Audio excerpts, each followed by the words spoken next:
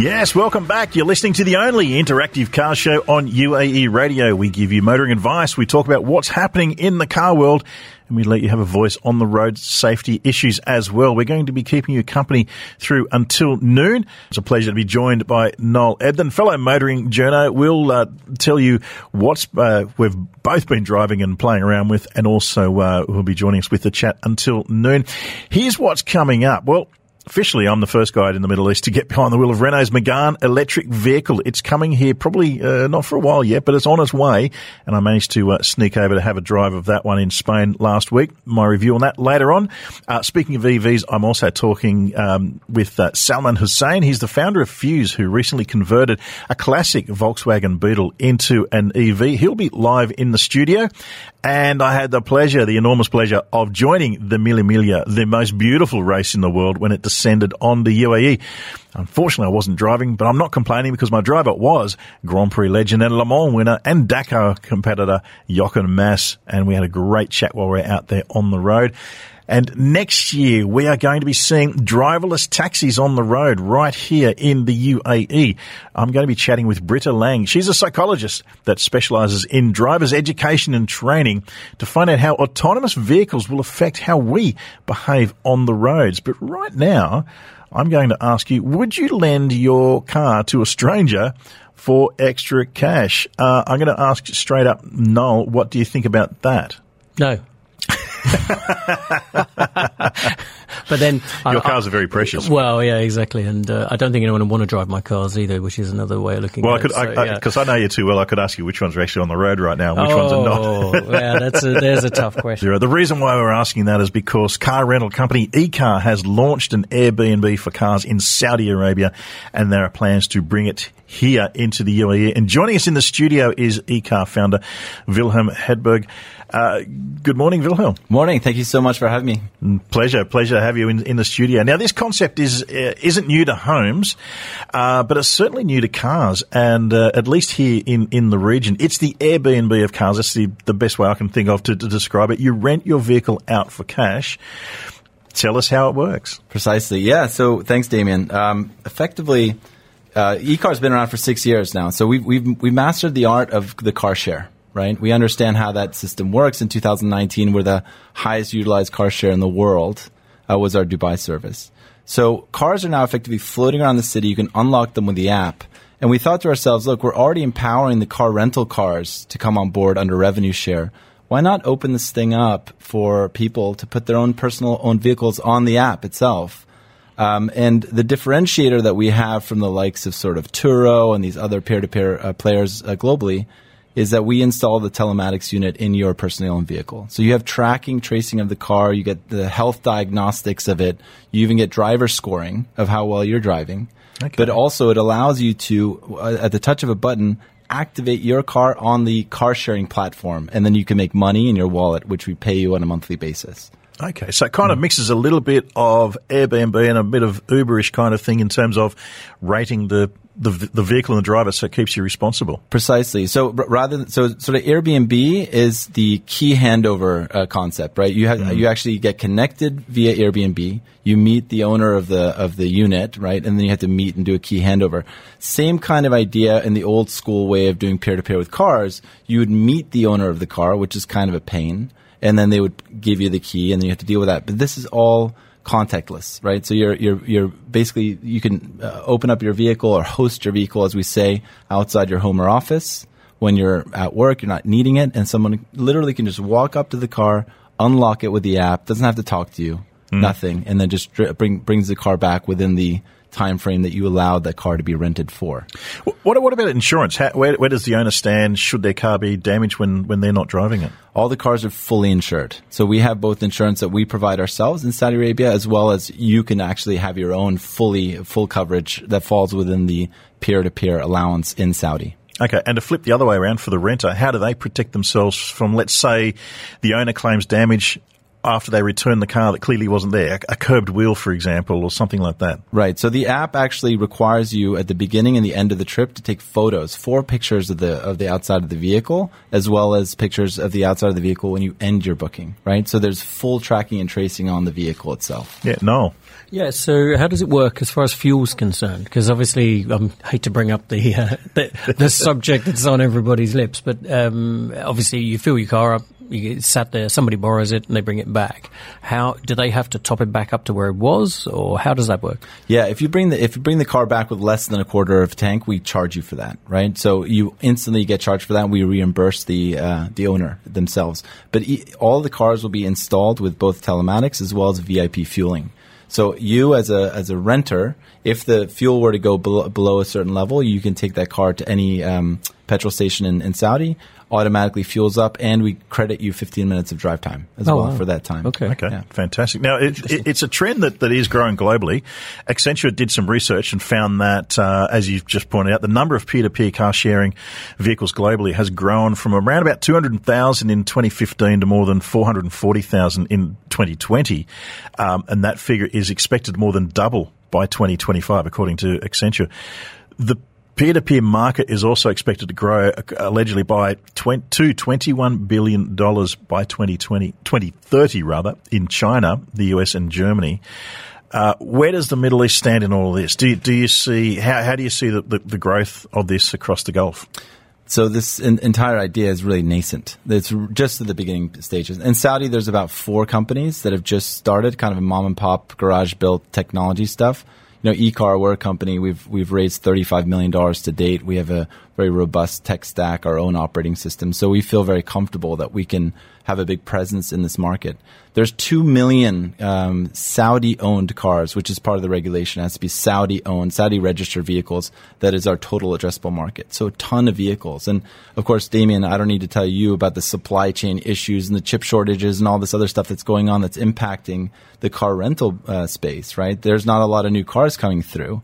So what better way to be able to get tourists and residents alike, you know, cheap mobility, cheap forms of rentals, rather than using this, huge resource, which are these vehicles that are otherwise, parked for 95% of their lifetime, right? Yeah. That was something I was going to add, is that with most cars, they spend most of their time not being driven. Well, exactly. Yeah. So I mean, our 3 cars right now are sitting downstairs, right? Yeah, right? exactly. So exactly. Yeah. But the other side of it, to flip the other side, I know you mentioned Turo. I've seen Turo app in the United States, particularly because I like the look of the fact you thought of getting a classic car or getting something unusual. No, you've said that perhaps you wouldn't want to put your car on the app, but what about renting a classic car?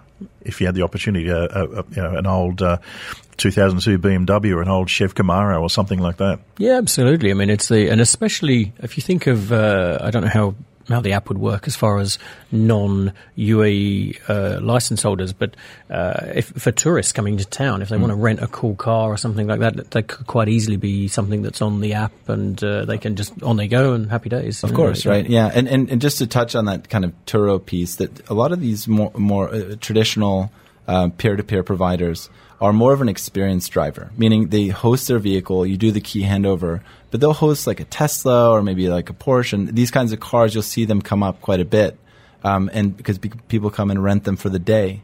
Whereas eCar, we really are a short-term mobility provider. So we're taking the car and monetizing the minute, right? So we're allowing people to get into that space themselves. So we've learned that some of these traditional peer-to-peer players sometimes only have one user use a car maybe once or twice a year, right? Yeah. Whereas eCar, our active users can easily use a car once or twice a day, different cars, right, just to move around the city. So a little bit different of an attack and approach that we have to peer-to-peer, more on the sort of short-term mobility front than it is as an experienced driver to drive a classic car, let's say. Yeah, I had a very interesting conversation with a futurist a while ago where he was saying how people will start to buy 3 or 4 cars as an investment that they never drive themselves.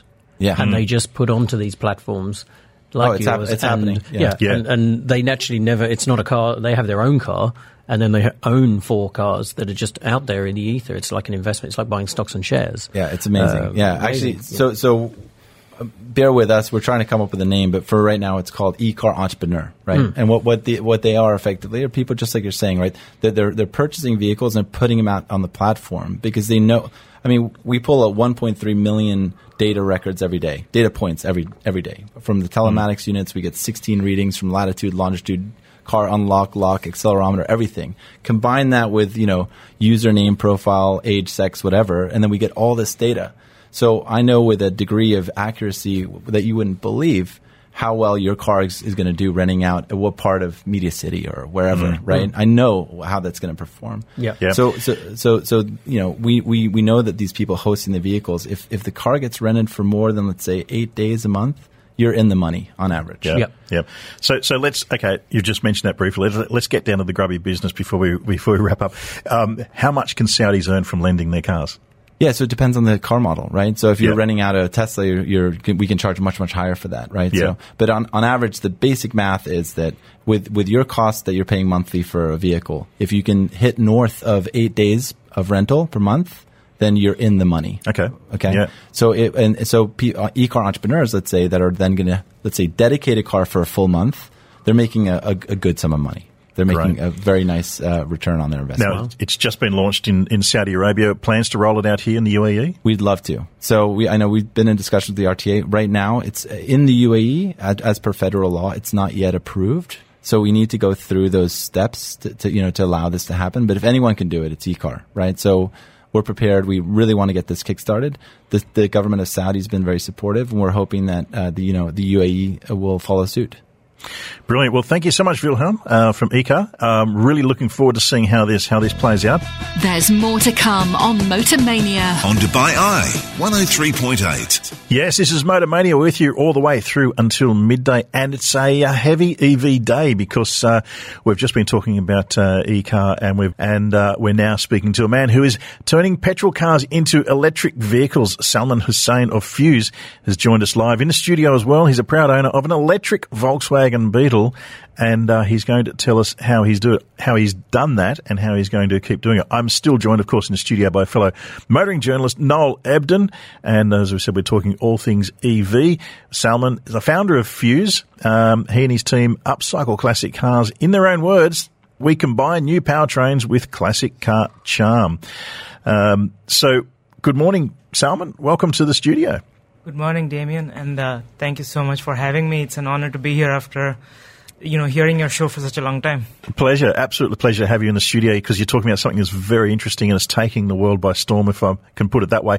Tell us about what Fuse does. So, in a nutshell, what we do is we take classic cars and then we take the powertrain out of it that's petrol and switch it for EV. Now, this trend has been happening in the UK and Europe and in the USA for a long, long time. In fact, EV West were doing this 5 to 10 years ago. And what we did was we got the powertrain from EV West, and we've brought those parts in and tried that here, locally built in the UAE. So we're using American parts, we're using Tesla Model S batteries, and we're putting that into a classic car so that it can run on electric and can run, using a cleaner drivetrain. Okay, so what considerations do you look at before deciding to turn a classic car into an electric vehicle? There's a lot of things that we have to look at. Packaging, for example, is a big one. You have to see where the batteries go. For a Beetle, for example, ideally you'd have them half in the back, half in the front, and then you have to figure out, especially local considerations. So that's something that we are doing now. We're putting in cooling systems that California wouldn't have to think about, or Europe wouldn't have to think about. In addition to that, obviously performance, because this market they don't like weaker cars, and Tesla has sort of put everybody on that high, the EV high. And in that case, so we're looking to power the car with more than it used to have. So in the Beetle, for example, it's a 1600i, it's the late fuel injected one. That's about 50 to 60 horsepower. And what we've done is we've put in a 120 horsepower net gain motor. That spins up to 8,000 RPM. So oddly enough, that's still manual. It's a manual electric car that we still have to go through the gearing on. Oh, really? Okay, Yeah. Okay. So is it a liquid-cooled battery or air-cooled batteries do you run? So we actually liquid refrigerant cooling the batteries at So you have to install radiators and a cooling system? That's right. Because obviously the Beetle is famously air-cooled. That is actually true. So we've got a system which cools both the batteries, the motor controllers, and obviously there's an AC unit for blower for the passengers inside. So the whole thing is air-cooled. We're still working out some kinks on it, but essentially it should be up and running and up against the desert heat even in the peak summer. So when you say it still has a gearbox or a transmission. How does that work? It's funny you ask that, because there's two real ways to do it, and then the way that we've done it is to adapt the motor to work with the current transmission. So the transmission beyond the motor it's exactly the same as it used to be with the engine. So you'd have the the clutch, the gearbox, all of that stuff is still the same. The Beetle has a transaxle, so the gearbox and the axle are connected, and that's what we do. We basically have just a motor adapted in, and then it just runs exactly the same. I don't know about you, Noel, but I want to take this car for a drive.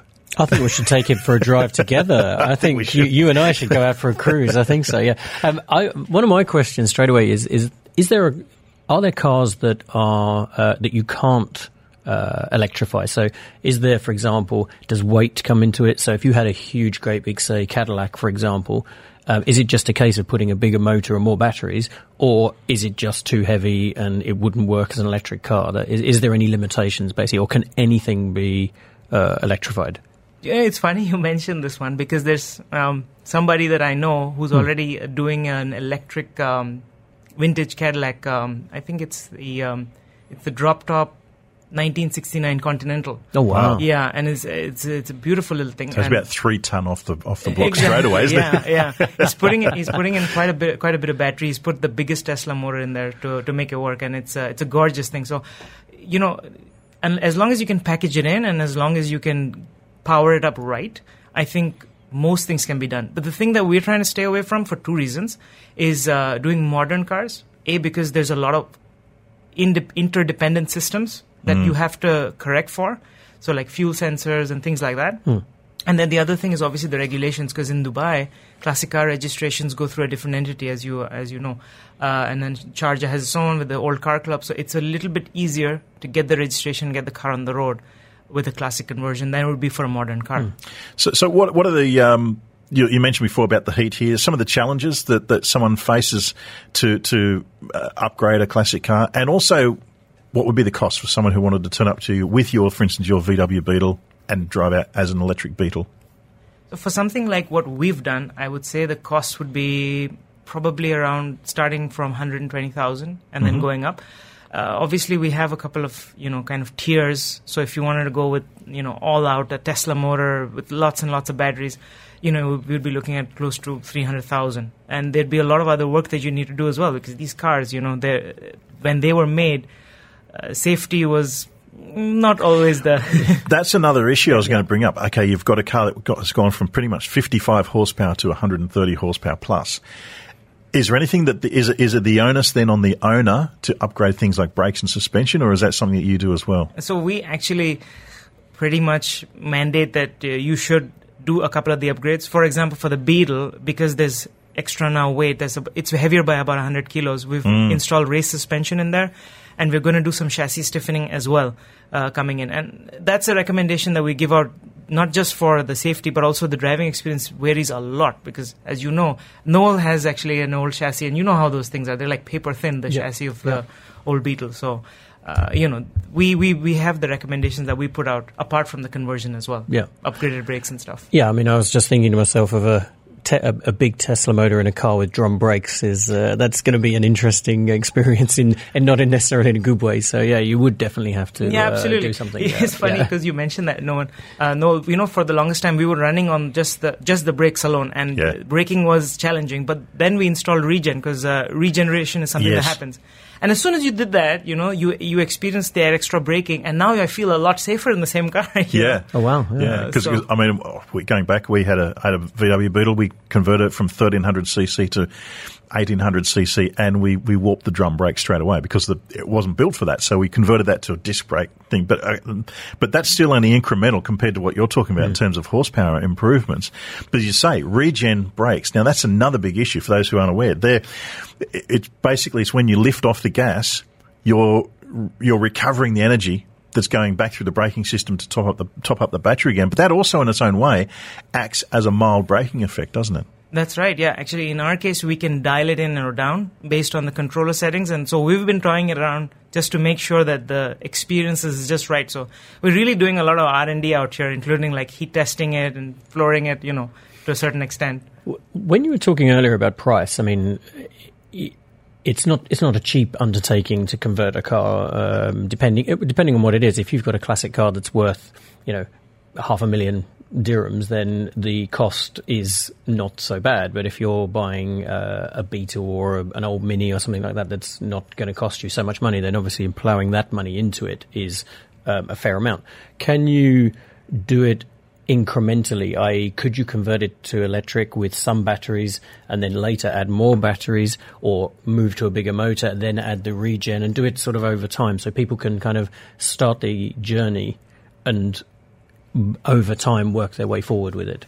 I think yes and no.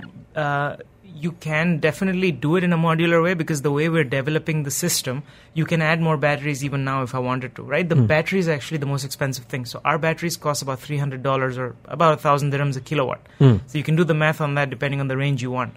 But apart from that, I think the rest of the work kind of has to be done. So there is a minimum cost to it. But having said that, there's absolutely the way that you can do it in the fashion that you described. The only thing I would say is that, if you kind of want to go for it, the kind of people that want to do a classic car and convert it to EV might not be the ones that, because a lot of people tell me this, do you want to, why won't I just get a Tesla? And I said, it's a different market. Like if you want that, that's the latest and greatest. It's got everything, it's like an app on wheels. Whereas what we do is we kind of give you a bit more driving experience, a bit more of personality with your car. So it's a different market. Well, funnily enough, Damien and I were discussing this on the Mille Miglia, and we were saying how some cars would suit an electric conversion better, not because of technical issues, but purely by character. I'd love to do an old Rolls Royce, for example, because it's ideal for electric, because it's supposed to be quiet. They were built to run silently anyway, weren't they? Exactly. So, yeah.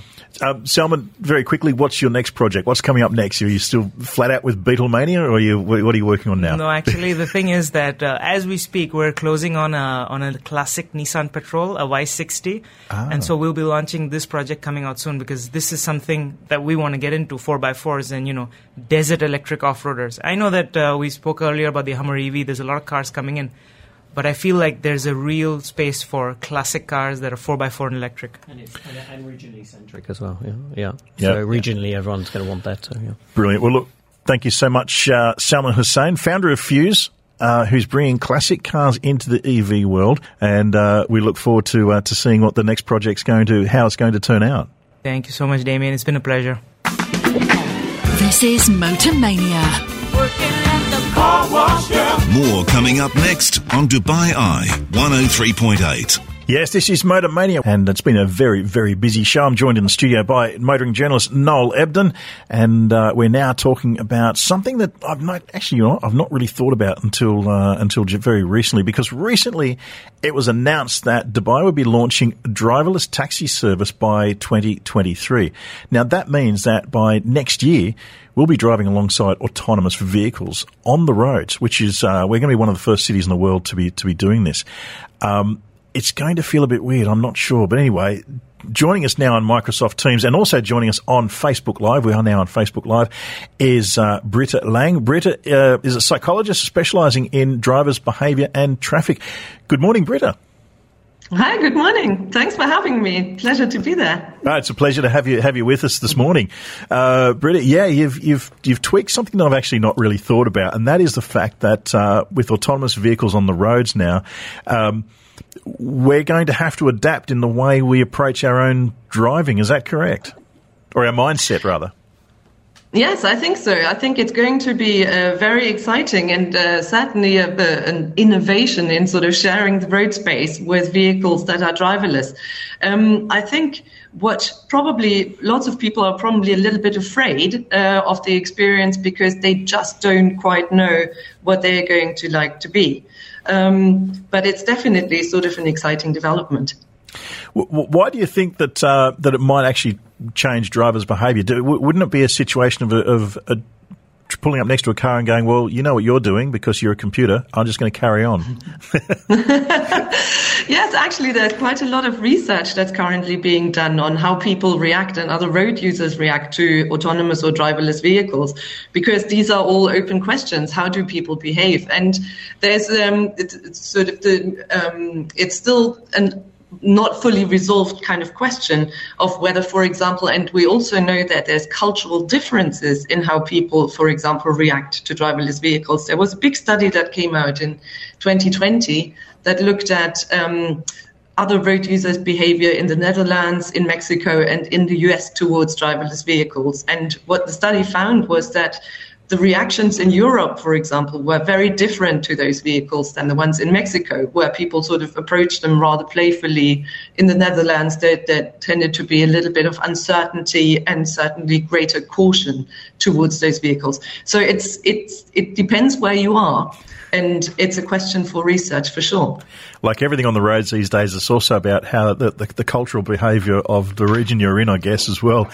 What are some of the things that we can prepare ourselves for when that day does come in a few months' time, where you're going to pull up and you'll see a car next to you with no one in the front seat whatsoever? And maybe it's indicating to move into your lane. Who knows? Yeah, well, how can we prepare? I think one of the biggest things is to get familiarized with the technology. So what we also know from research is that we are kind of afraid of the things we don't know. So having the ability to try something and sort of get to sit in a driverless car ourselves is going to be helpful in learning about them and learning about their behavior. At the end of the day, the driverless vehicles only do the things we teach them to do or we program them to do. They are the robots, so we are the ones that programs that technology to behave in exactly the way we want them to. And what's important to know, I think, is there's a lot of research that's going into making sure that those vehicles are safe, or if they can't operate properly because, for example, their sensors are not all working as they should, that those vehicles fail safe. So that means they come to a complete stop. So then what are some of your top tips when you say you see the car there, how you approach driving next to and mixing in the traffic with the car? Is it, again, a little bit like, and I'll bring Noel Ebden in on this as well, being a motorcycle rider, looking ahead and being aware of the car around you? I think that's a very good technique. So you should always be aware of the cars around you, whether they're driverless or not. I think sort of awareness in traffic is one of the things that help to really keep us safe. I think a lot of the time, again, sort of I'm just quoting a pedestrian study, a lot of the time they found in testing driverless vehicles that the pedestrians didn't even really look at who was driving the vehicle. It's only if something goes wrong that we sort of try and establish eye contact and then go like, oops, there's nobody in there. So it's a good question in how far you would actually notice that the vehicle next to you is driverless. So are we going to sort of mark them in a particular way so they stand out and allow us other drivers as human drivers to modify our behavior, or are they just going to blend in? That's I don't know that. But I do think sort of, if you ask me personally, I would presumably sort of be a little bit cautious at the beginning, watch exactly what that driverless vehicle is doing, how it's behaving, to sort of get a feel for what I'm dealing with. So observation in traffic would be my response, I think. Yeah, I'm going to ask Noel Ebden, as a motorcyclist, Noel, how would you feel being on a motorcycle, knowing that there's cars around you, say in rush hour situation where it's being driven by zeros and ones in a computer somewhere? Yeah, I mean, when we're on the road, we're the curveball, I guess, aren't we? Where cars are, when you look at car traffic, it has to follow the car in front. You can't. I mean, but bikes can lane split. They can go down the middle of the road in some countries and some not. Some states, some not. I assume that's been factored in. It must have been, because obviously you also have cyclists, you have other road users, you have all sorts of things. I mean, in my country, in the UK, for example, you might have horses on the road. I mean, these cars have to be able to understand all of these things and how they relate to the general road traffic, basically. So, I'd certainly be cautious. Britta, you've spent a lot of time in the UAE. You know the road situation here and the driving situation here. How do you think drivers in the UAE will react, knowing that we've all come from different backgrounds? Most of us have driving licenses from different countries, and it's been joined into the UAE. So we all have different concepts on driving. And it's been an issue for decades here. How do you think motorists here might behave to this technology? Well, that's a very good question. I'd love to do a study on that to find out. For sure, you were mentioning cultural differences, and it is true that sort of Dubai is a bit of a melting pot of more than 150 nationalities that are all come together and share the same road environment. But I think what's also true is Dubai, if you think about the city, it's a very forward-looking, innovative place that embraces technology, that embraces new ideas of doing things smarter and better. And so I do think that maybe more than elsewhere, I would hazard the guess that people are more inclined to give it a go and and collect first-hand experience. Yes, of course, be cautious about it, but also it's a very well-maintained traffic system that follows a clear set of rules, and I'm sure that the implementation of the driverless taxis will have a lot of input from safety specialists to minimize and mitigate the risks for all the road users. But it would be a fantastic study to run, for sure. Absolutely, yeah. Well, fantastic, Britta Lang. It's been so good to have you with us on Motor Mania this morning to highlight something that's been something that honestly I hadn't really thought about until we had this discussion, and I'll be looking forward to seeing how that all unfolds with driverless taxis hitting our roads next year. Britta Lang, automotive psychologist, thank you so much for your time this morning. That's my pleasure. Thanks for having me, Damien. Thanks very much. Well, that's about all we've got time for here for this edition of Motor Mania. Thank you to all of those who texted in and all of our guests. It's been such a busy morning. It's been fantastic. Thank you, Noel. Noel, you've got plans this afternoon or this evening? Yeah, I'm doing the Pirelli track day at Dubai Autodrome, so I'll be taking my car up there. So a bit of track time for once. Fantastic. Yeah, which is good. But that's it for this weekend, and then back to it next week. There's more to come on Motor Mania on Dubai Eye 103.8. Fix it or flip it. So what we need you to do, we need you to tell us about your car, and we will tell you how much it's worth. This is how it works. It's quite easy. We need the details about your car, the make, the model, the year, the colour and the mileage. Send them to 4001 via the ARN Play app. And of course, it's not me that's doing the hard work. The engine room is the valuation guru, Matthew Davison, who is the head of pricing at Algo Driven. Great to have you back again. How's the Tesla going? We were talking about electric cars.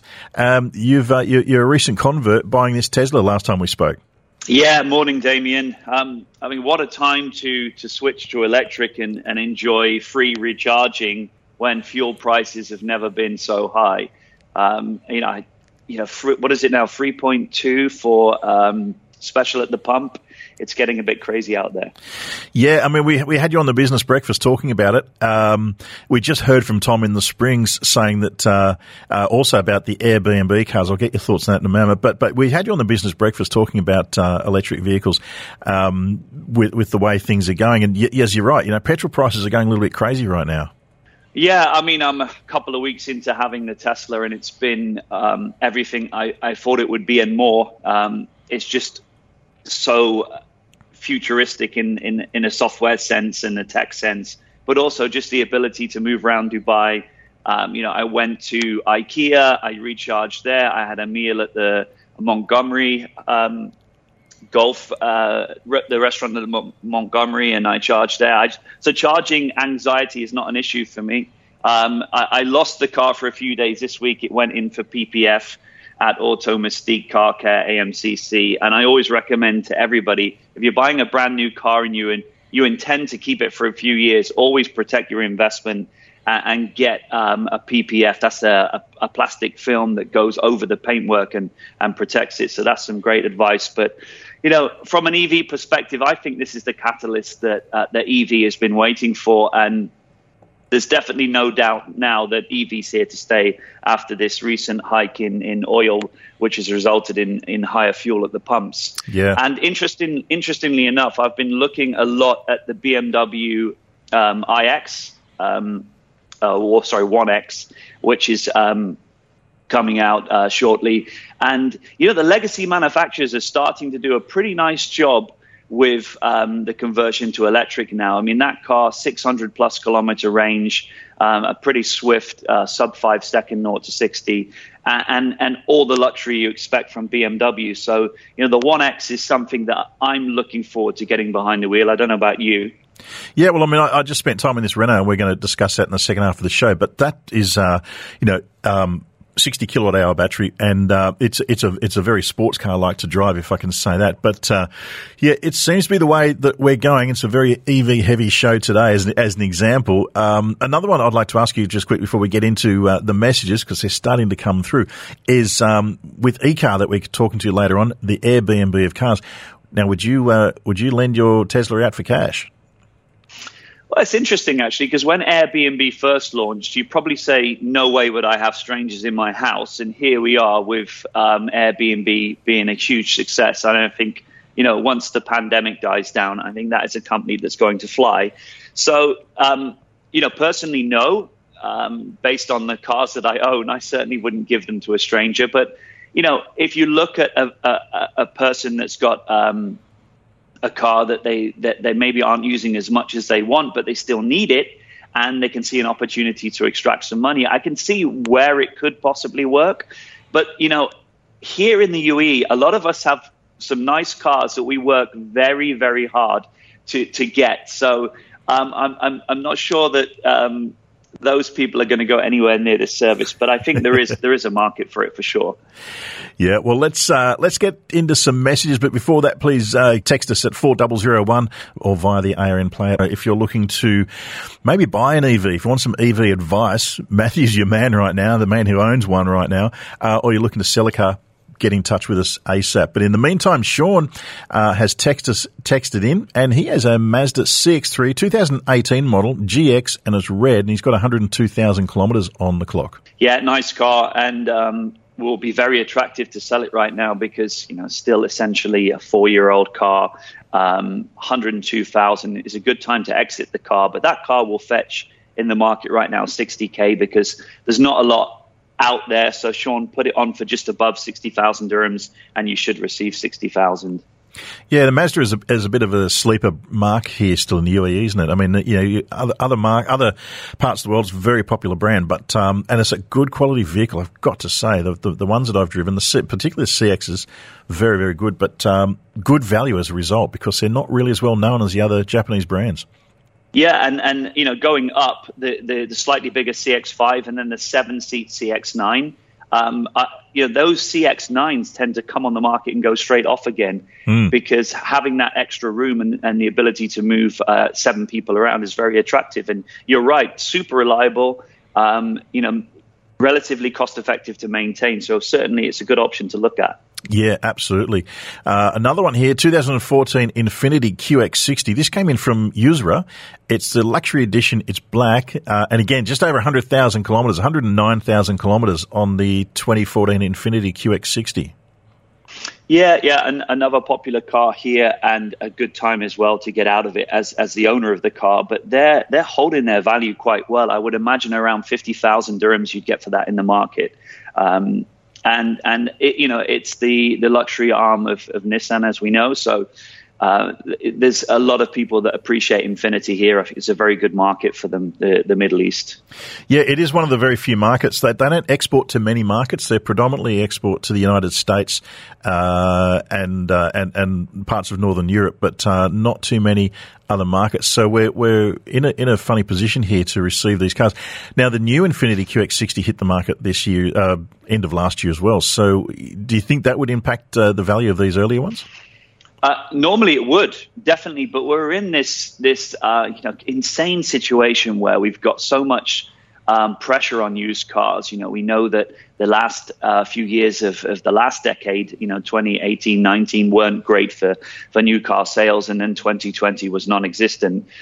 21 suffered from logistics and chip shortages. So, you have to look at what is a used car now and when it was actually sold. And these last few years, we haven't been selling new cars. So they will come onto the market and be very attractive, but they're not going to put so much pressure on the used cars because there isn't enough inventory out there right now. Yeah, absolutely, absolutely. So, don't forget, text us at 4001 via the ARN Play app. We'll tell you what your car is worth if you're looking to buy or sell.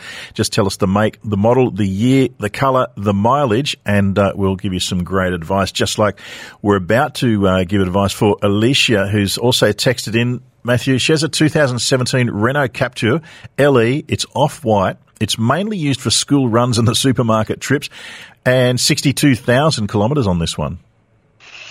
Yeah, very, very practical car for exactly that, what she's using it for. I would say early 40s right now for that car. Maybe around 42,000 dirhams is what I would see that sell for. But again, it's at that price point where people want to buy sub 50K cars. And that just sits nicely. It feels like a relatively new car still, and you can pick it up for early 40s. So yeah, she'll sell that relatively easily. Yeah, Renault is actually again a little bit like Mazda. It's a bit of a sleeper in this market. You can get some really, really good. If you're looking for a car that is just a car to do exactly what Alicia's using it for, school runs, supermarket trips. It's economical. It's reliable. That's the one to go for. Yeah, and I think it's how can we call it, entry level kind of car, but for those jobs that you need just to move around the city, to the shops, drop your kids off, etc., where you're not going to have long drives where the luxury element needs to come in. I think it fills the void nicely. Yeah, absolutely. Fix it or flip it. Very simple. Tell us about your car and we'll tell you how much it's worth. And this is how it works. Just give us the details about your car, the make, the model, the year, the colour, the mileage. Send them to 4001 or via the ARN Play app. Good morning, George. George, hello. Hello. Yes, got you. Sorry. Yes, George, good morning. You got me. Morning. So, I believe you have an Audi A4. Just tell us a little bit about that one. Yeah, okay. So I've had this since 2016, actually. It was 4,800 kilometres when I first bought it. And I bought that from Al Naboudi Audi. I bought it, I don't know whether it was an ex-demonstration car because it seemed to have such low mileage on it. I purchased it around about 155,000 when I bought it, and I think it was 205 at the time. It's a 2015 model. And I'm interested to know what sort of valuation this would be. It's 151,000 kilometres on the clock. Am I going to run into difficulties with the car in terms of parts and replacing bits and pieces? Because it's a 3-litre V6, and I always think something a little bit more powerful. Are you going to find that parts and components are going to start to wear and tear? Is it worth selling it on now and getting something else? What's the thoughts? Yeah, well, before I pass you on to Matthew, in terms of running costs for these cars, they do start to add up as the years and the kilometres start to wind up, particularly with the V6 and the larger capacity engine Audis. I know that the V6 model, you're going to start running into a few servicing costs. But Matthew, what are your thoughts on that one?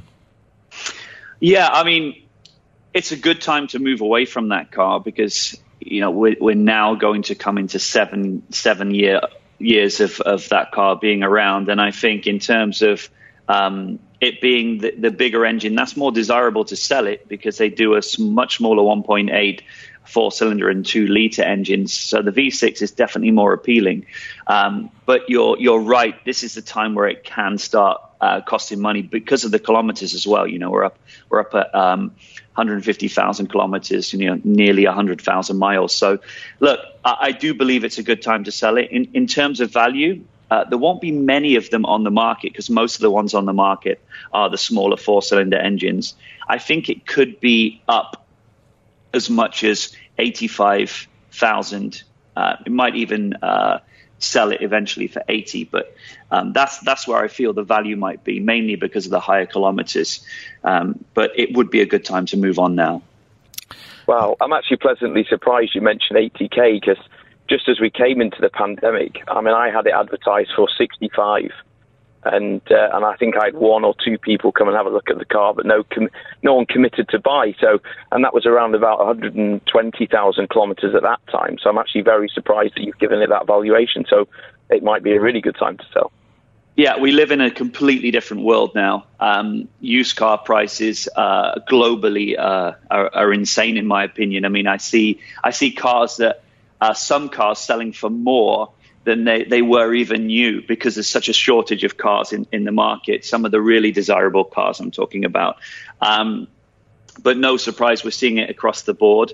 The issue that buyers are facing at the moment is lack of inventory. So, just 2015 A4s, you're not going to find that many of them out there on the market, anyway. But the V6s, I doubt there's even more than one or two for sale. Have a look yourself. Just lost Matthew there for a moment, but... So George, selling works. Oh, there we go. Got you back again, Matthew. Sorry, did you lose me? Just for briefly there, yeah. Yeah, so I'm just saying that it's always better to, in a market like this as well, to start higher, and then you can be determine what you want to actually close the deal on. But have a look yourself at what the A4s are selling for on the market right now. I doubt you'll find a V6 anyway, so you'll be well above the 4 cylinders, and then go from there. How does that sound, George? That's fantastic. No, that's perfect, because I've been considering it, and I've been thinking maybe to lease something, even going into the EV market like yourself, Matthew, and potentially looking at that. But if I can get 80 grand, I mean, that's a pretty decent deposit on a brand new vehicle. Yep. Yeah, and just be wary of the wait times on new cars now. I mean, plan ahead. So, if you were going to order an EV car, don't be surprised if you don't receive it for 6 months. That's the kind of waiting time you've got at the moment.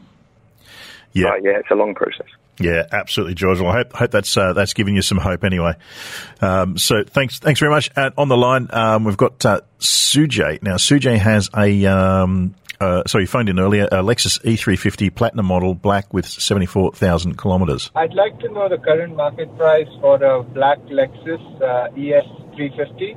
It's a 2018 model. It's done about 74,000 kilometers. It's the Platinum full option version. If it's a good value, then I'd consider selling it and getting a new one. There you go, Matthew. Platinum black Lexus ES350, 74,000 kilometres. Yeah, it got a facelift for 2022, the ES. That car is around 110,000, 115,000 in the market right now. Another car that's very sought after here. A lot of people love it. It's a super reliable sedan that's also got the luxury element being the Lexus. But yeah, you're looking at 110, 115. Just be wary that 2022 there's a facelift coming in.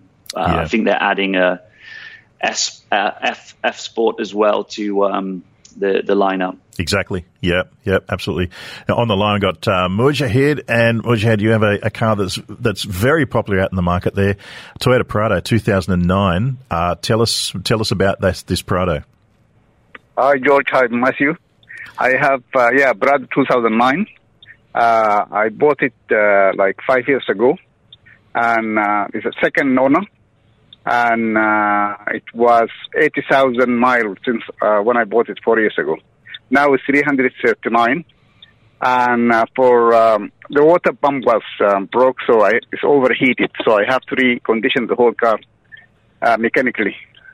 So now it's when it was 179, I had the overheat and the engine gone. So it's a grey car and 4-cylinder. Okay, so it was... Sorry, go on. So I'm just wondering how much can I get for that car? Yeah, so it sounded like a full engine recondition around about 179,000 kilometres. 339,000 kilometres, Matthew. I mean, these things will stick around forever, but the miles are getting up on this one now. Yeah, one of the few cars that you can get away with it. We talk about this on the show quite often. Certain cars that seem to be Teflon when it comes to the higher kilometres. This car would still sell, providing that you get the water pump repaired and it's running fine. This car would sell for around 40,000 dirhams. Still sought after. I mean, you might get 38 worst case scenario, but running well, you're looking at late 30s for this car. Mujahid, how does that sound? That's excellent. That's very good, because I put in the market and I had few offers, 29,000, 28. So yeah, but these people that are offering you that will be freelancers or people that trade cars. and they need to make sure they're making anything between 6 to 10,000 on a deal. So that makes perfect sense that they're offering you that much, because they would then put it out on the market. Yep. I have to sell it for private then. I have to sell it for private.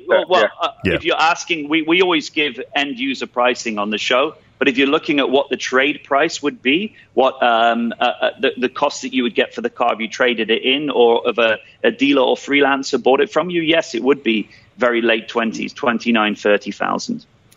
And I have another car. Can I just very, very quickly, Mahajid? We've got to go to an ad break, but very quickly. It's a Corolla 2015. It's full option, and it's 2-point, and it's 209,000.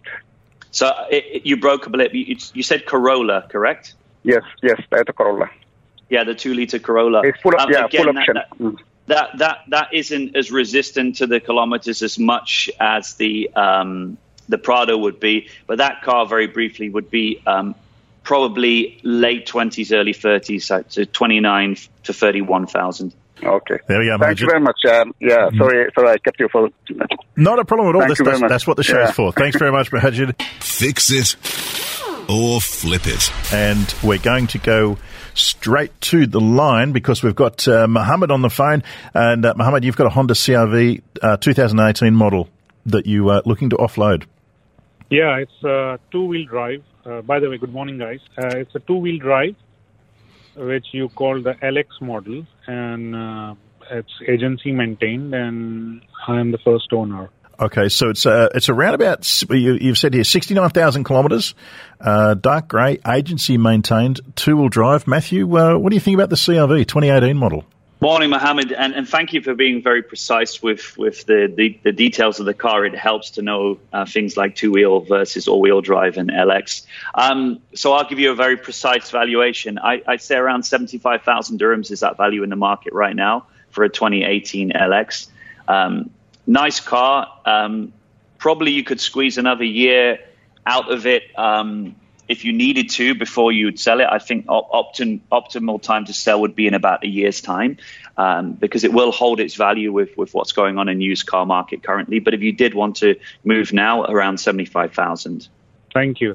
Great advice. Thank you.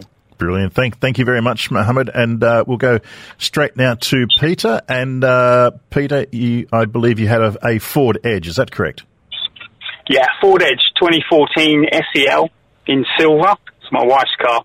We're just thinking maybe it's worth trying to trade it in now or get something better.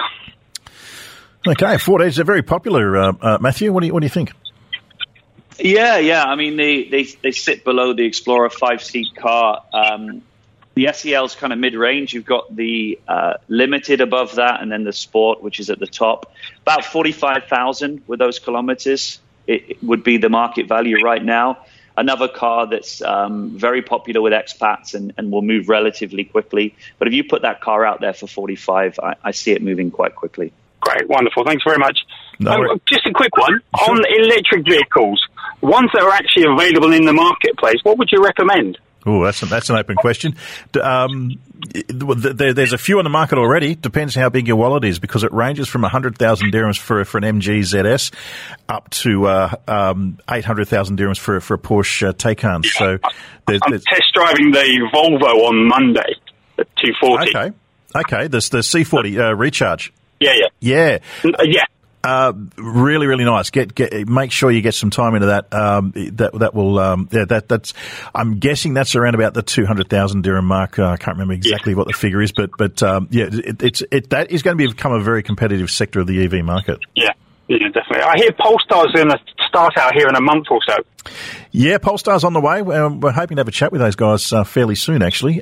They've got some exciting stuff. A new model, all new model also has just been previewed this week as well. So, yeah, some good stuff coming. Cool. Great. Okay, thanks, guys.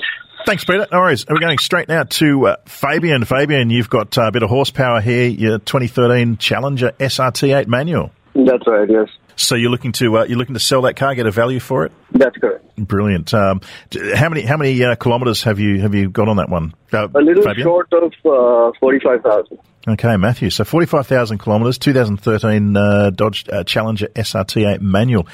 Pretty desirable car, but what do you think about being able to shift that in this market? It is a very desirable car, but I wouldn't want to own it with the fuel prices right now. It would drink through the fuel. Is it a GCC car? Because that actually is really critical with Dodges and Ford Mustangs and Chargers and stuff. Yes, it is. It is. Okay, yeah, that's really important. Good. Look, I think the value is probably around 70,000 dirhams. It is very, very desirable.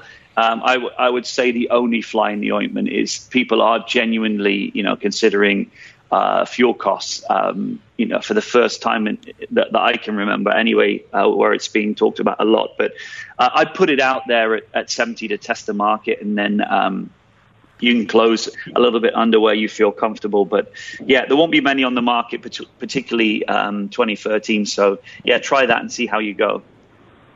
All right, fine, will do. Thanks a lot, guys. Great. Thanks very much, Fabian. And Dhruv is on the line now. Dhruv, you have a Ford Fusion SE 2015, 151,000 kilometres, and you're looking to sell this as well? Yes, hi, good morning. Yes, and it's a 2.5-litre engine. So I was wondering if the market has increased for these vehicles recently with the price increase in fuel. Yeah, and you're the second owner, I believe. That's correct. I bought it from Alfa Thiam, and I've had no major issues till now. No major workshops or anything like that. Okay, Matthew, again, another popular one for the Fusion 2015. Yeah, it's a very, very reliable sedan, very good for sort of going between Emirates. The 2.5 would be probably 36 to 38,000 right now, and I think you need to be very, very conscious that you highlight the best parts of that car. So make sure that you put the 2.5 in the headline, and if you've been maintaining it at Ford as well, that would be very important to get in the headline with this car. Yeah, no, I've not got it maintained from Ford, but I've got regular maintenance done. Yeah, good. Put it out there, I would say 36 to 38K. It should move relatively quickly in this market right now. Thank you so much. And should you advise me to keep it or sell it? Well, you're not going to lose a lot of money over the next couple of years because the situation we're in with used cars is not going away. So, yeah, people that are on the fence right now that are thinking about selling it, you're not going to have massive depreciation over the next couple of years. So it's certainly an option to keep it. Okay, that's good to know that. Brilliant. Thank you so much. No problem at all, Dhruv. And we go now straight to Madhav. Madhav, you've got a very desirable car you see out on the roads there, 2017 model a Mercedes G-Wagon G63. And you're looking to sell this one, is that correct? Yes, that's correct. Okay, so it's white, 75,000 kilometres, G63. It's a very desirable car out there. And Matthew, what would you think about that? 75,000 kilometres on the G63.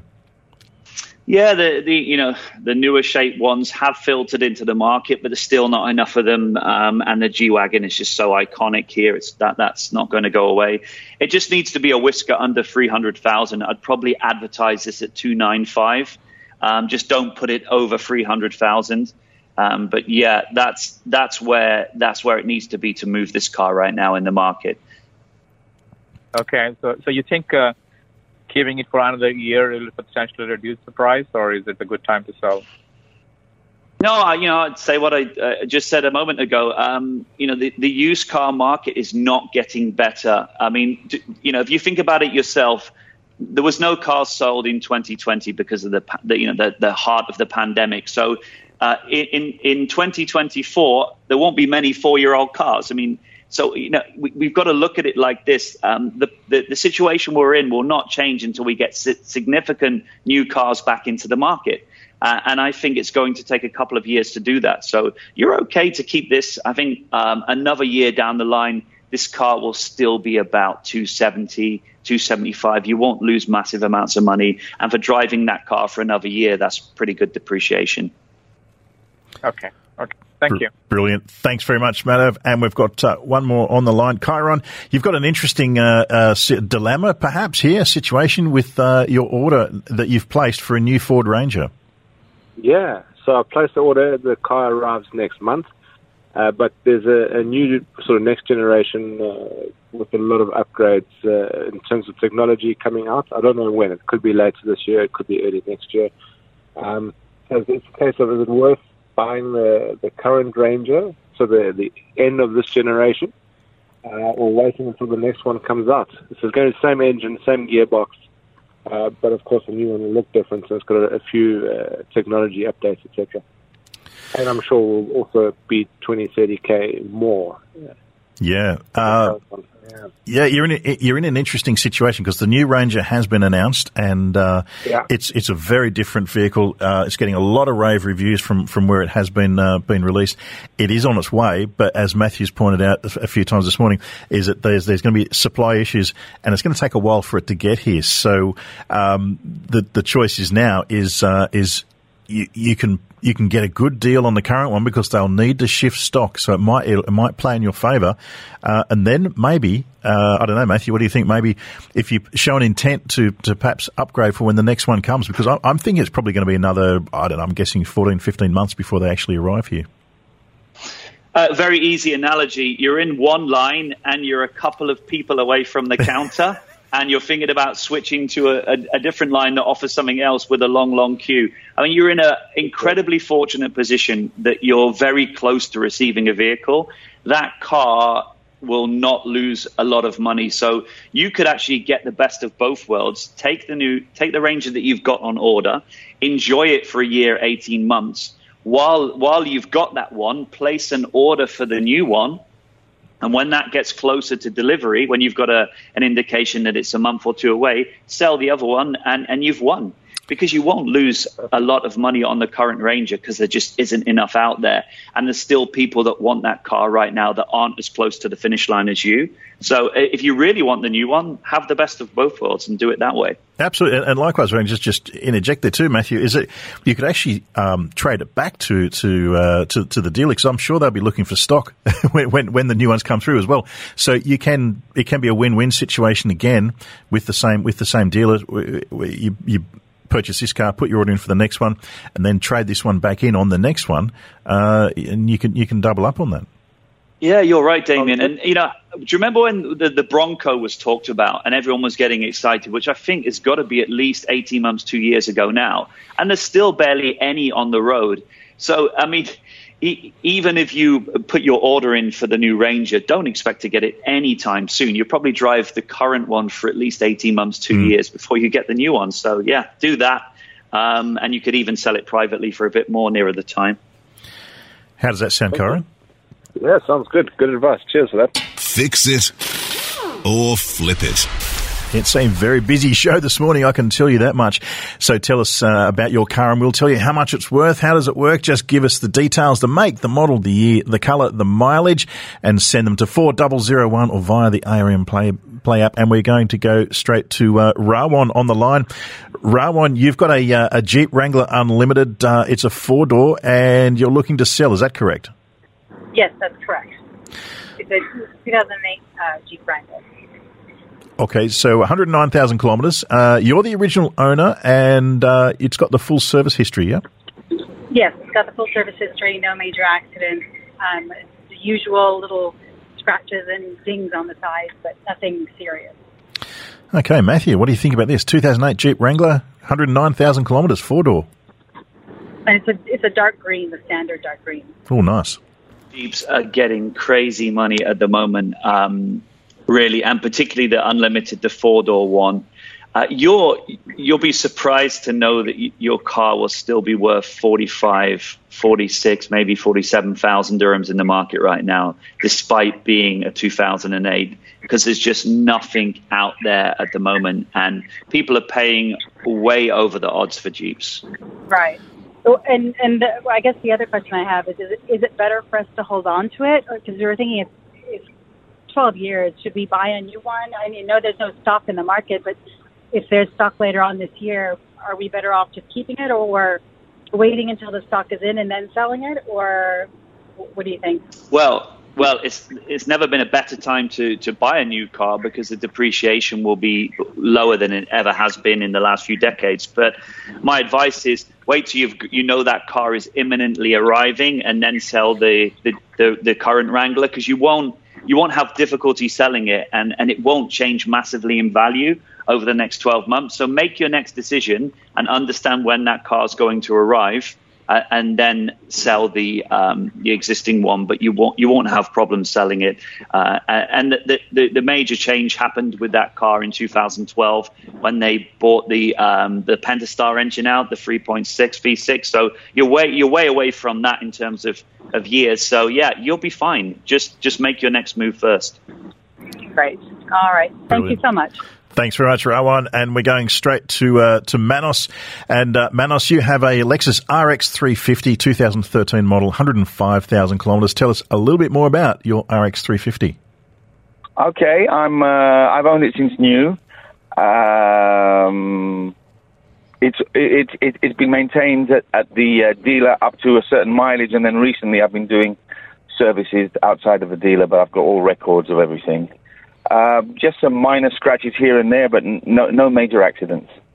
It's in tip-top condition. It's always been parked sort of underground, so everything is, it's in very good nick. Great, nice one, Matthew. Yeah, I mean, again, another car that moves fairly quickly. The Lexus 2013, the RX 350. What do you think?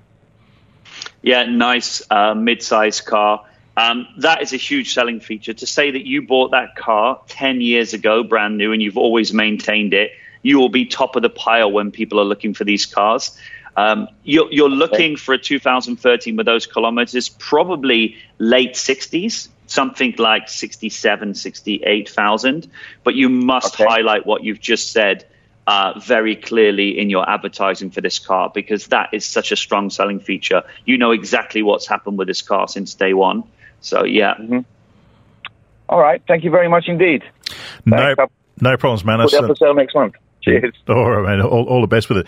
And we're going now straight to Mohammed. And Mohammed, you have a Maserati Ghibli 3-litre 2017 model. Not many kilometres on it, though. 39,500 kilometres, but the full service history. Tell us a little bit more about this one. Hey, good morning, guys. So you explained everything already. It is it has like a few obviously scratches, when people open the door carelessly, and then you have a small thing. Otherwise, it has nothing at all. My wife actually drives that, and then to and from work, and she doesn't really work far from where we stay. Hence, only 39.5. We actually bought it, the pre-owned by Maserati.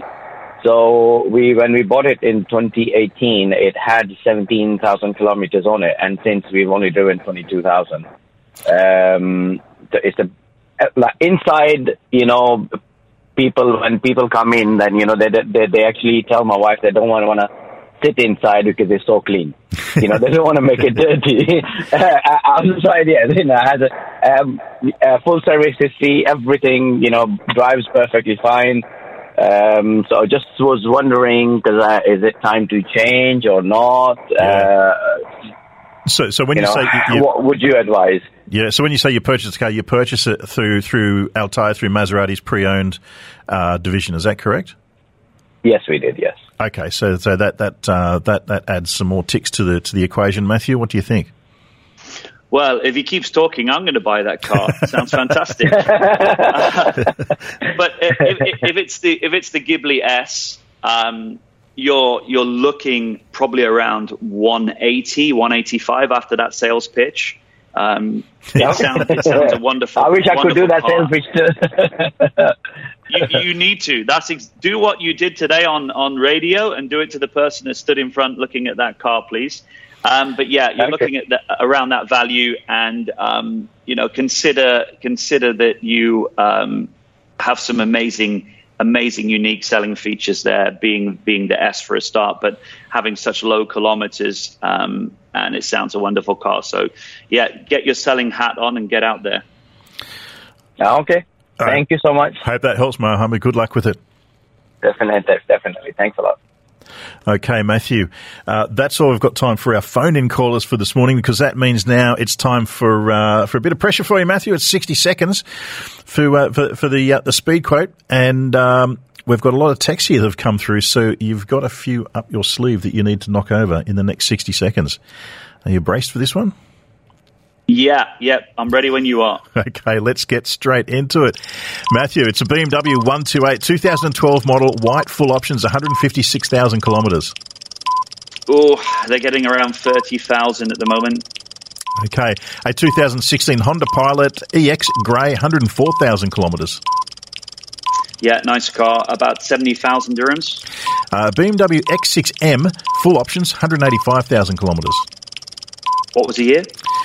Doesn't say, but it's a turbocharged. We'll go for, say, a 2016 down the middle, and that'll be about 185. Yep, 2012 Audi A1 S-Line, 150,000 kilometres, and it's white. Yeah, entry-level Audi won't get much money with those kilometres. I would say probably 25, 26. Okay, it's a Land Rover LR4 2011 model. It's the V6, 171,000 kilometres. Yeah, the V8's more desirable, and that's a lot of kilometres for 11-year-old car. So that's going to be probably about 65, 70. There you go. That's 5 for today, Matthew. Yeah, a lot to unpack there. There's been an awful lot going on, that's for sure. This BMW threw me the X6M. When you've got no year, you just have to say, where am I going to go with this car? Well, I think they mentioned just turbo, so I think that might be the later model that had the twin turbocharged versions. I think, just from my very fuzzy memory. True. Yeah. So, well, thank you very much again, Matthew, and I hope you enjoy some time with your Tesla over the next couple of weeks. Yeah, I've got to get more time in at Expo. I'm very conscious that this thing is a couple of weeks away from closing. I know it's going to get very busy the last week, so expect to see me hanging out at the Expo site over the next couple of weeks. Brilliant. Well, we'll see you back in 2 weeks' time. This is Motor Mania.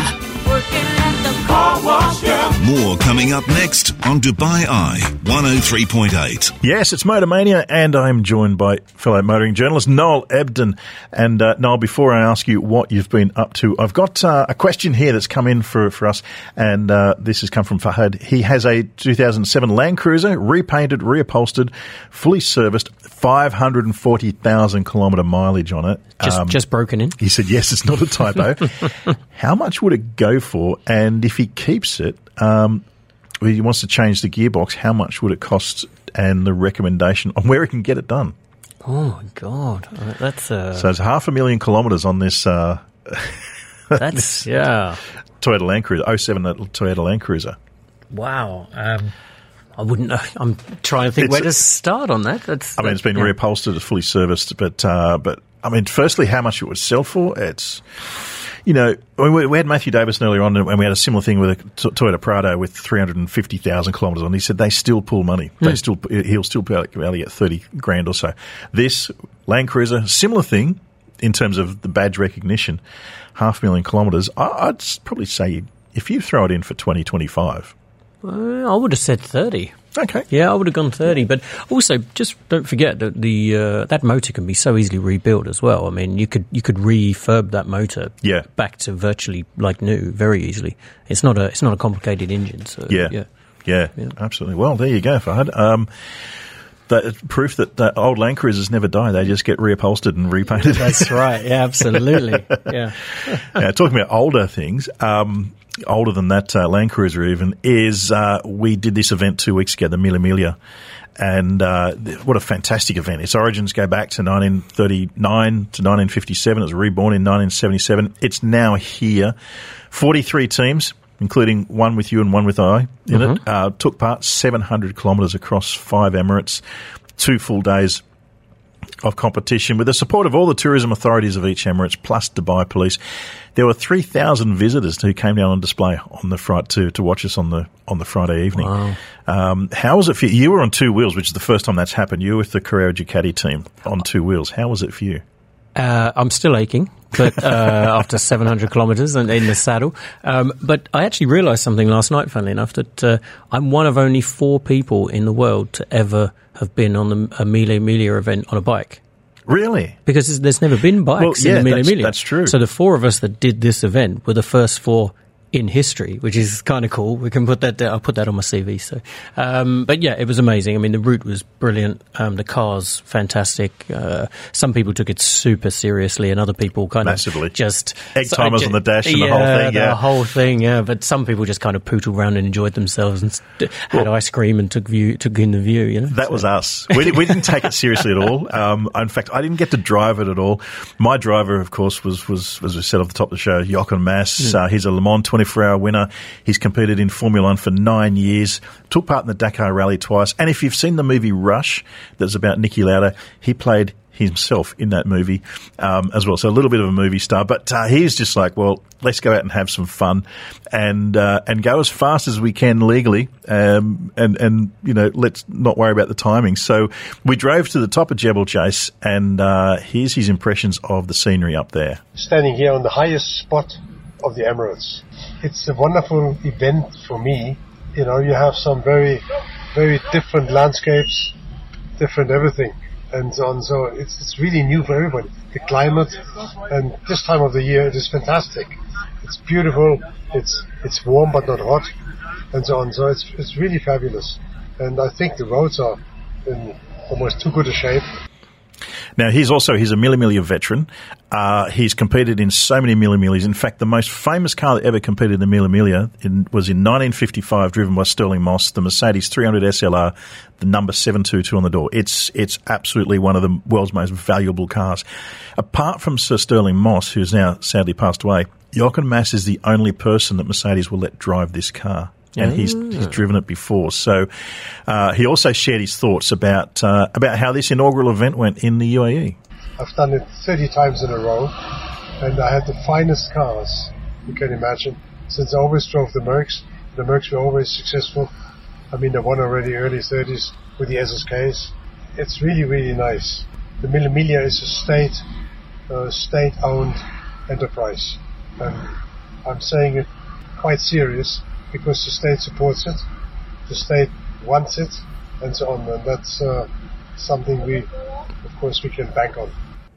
And he brought out a very good point, is that the support, as we said earlier, the support from the tourism from all the Emirates and from Dubai Police was phenomenal. The Dubai Police guys were great fun. They had the Mercedes AMG SLS, and they had the Aston Martin, I think. And the R8. The R8 as well. Yeah, the R8, yeah. These were the same cars that they took to Italy to compete in earlier That's right, in the year. Just brilliant stuff. Now, you did it on the Ducati.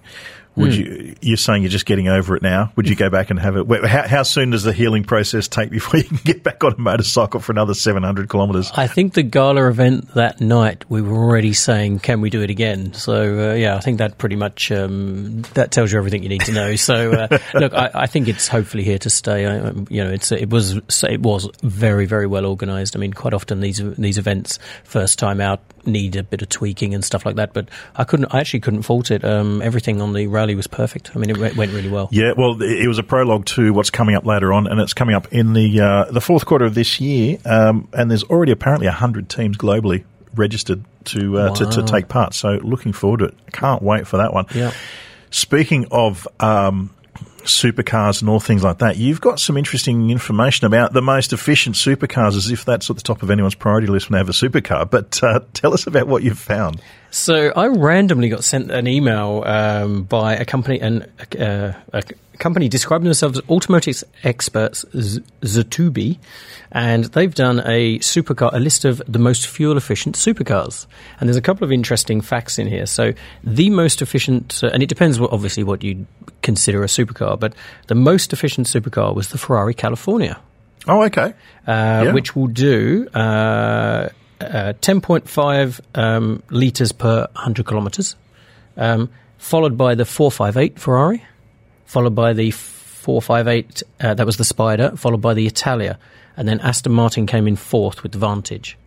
So, right. And funnily enough, Ferrari actually took 6 of the top 10 places. So really? If you well, it has been voted the engine of the year a number of times, hasn't it? That V8 Ferrari engine. Exactly. Now, there's a couple of really interesting facts here.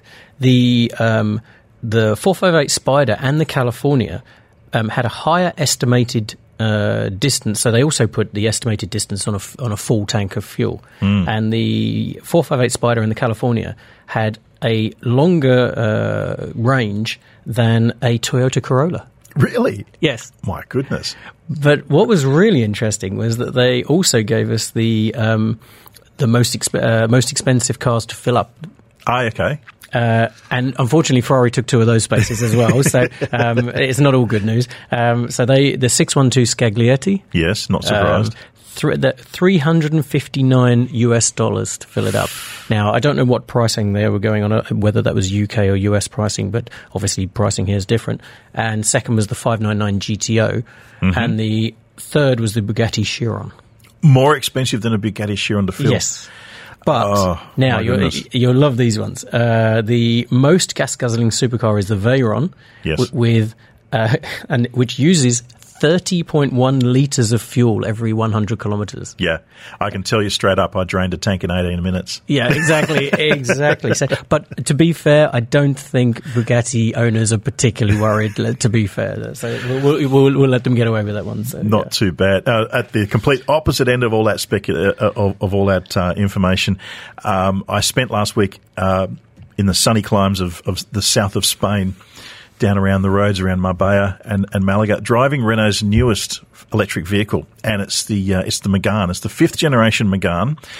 It shares the platform. If anyone's been to, hopefully everyone who has been out to Expo and they looked at the Nissan stand earlier, Nissan had the Ariya concept vehicle. It's the same platform as that. It's the CMF-V platform, and it's the same one it shares with Nissan and Alpine's front-wheel drive.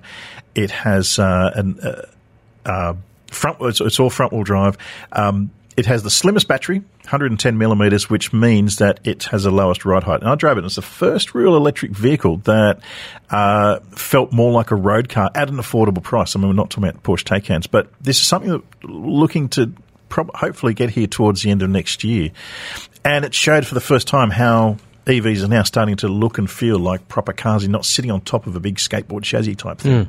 Which is what we want to see. We want to see the cars we're used to electrified. Yeah, I mean, it's 1624 kilos, so it's lighter than its main competitor is going to be the VW ID4. That's about 2050 kilos. The Tesla Y is 2000 kilos. It's one pedal operation if you want. So you have the regeneration brakes where you can you can have. I use them like paddle shifts almost. They've got the paddles behind the steering wheel that have 4 levels of regen, which if you play correctly, you can actually use them almost like changing gear ratios. Down in the corners, you go maximum regen coming into a corner, and it slows the car off, and then you get on the gas again and you wind it out. And so old school engine braking. Kind of, yes. So brake braking, if that makes sense, yeah. Okay. Yeah, interesting one. So, yes, had a bit of fun playing with that, but of course you can read the full report on that coming up in The National and in carexpert.com in soon. So, interesting stuff coming out from Renault. Renault's pledged to be fully electric by 2030, in Europe at least. They've got the Zoe, and this is now coming out, and I'm sure there's going to be a whole lot more coming from Renault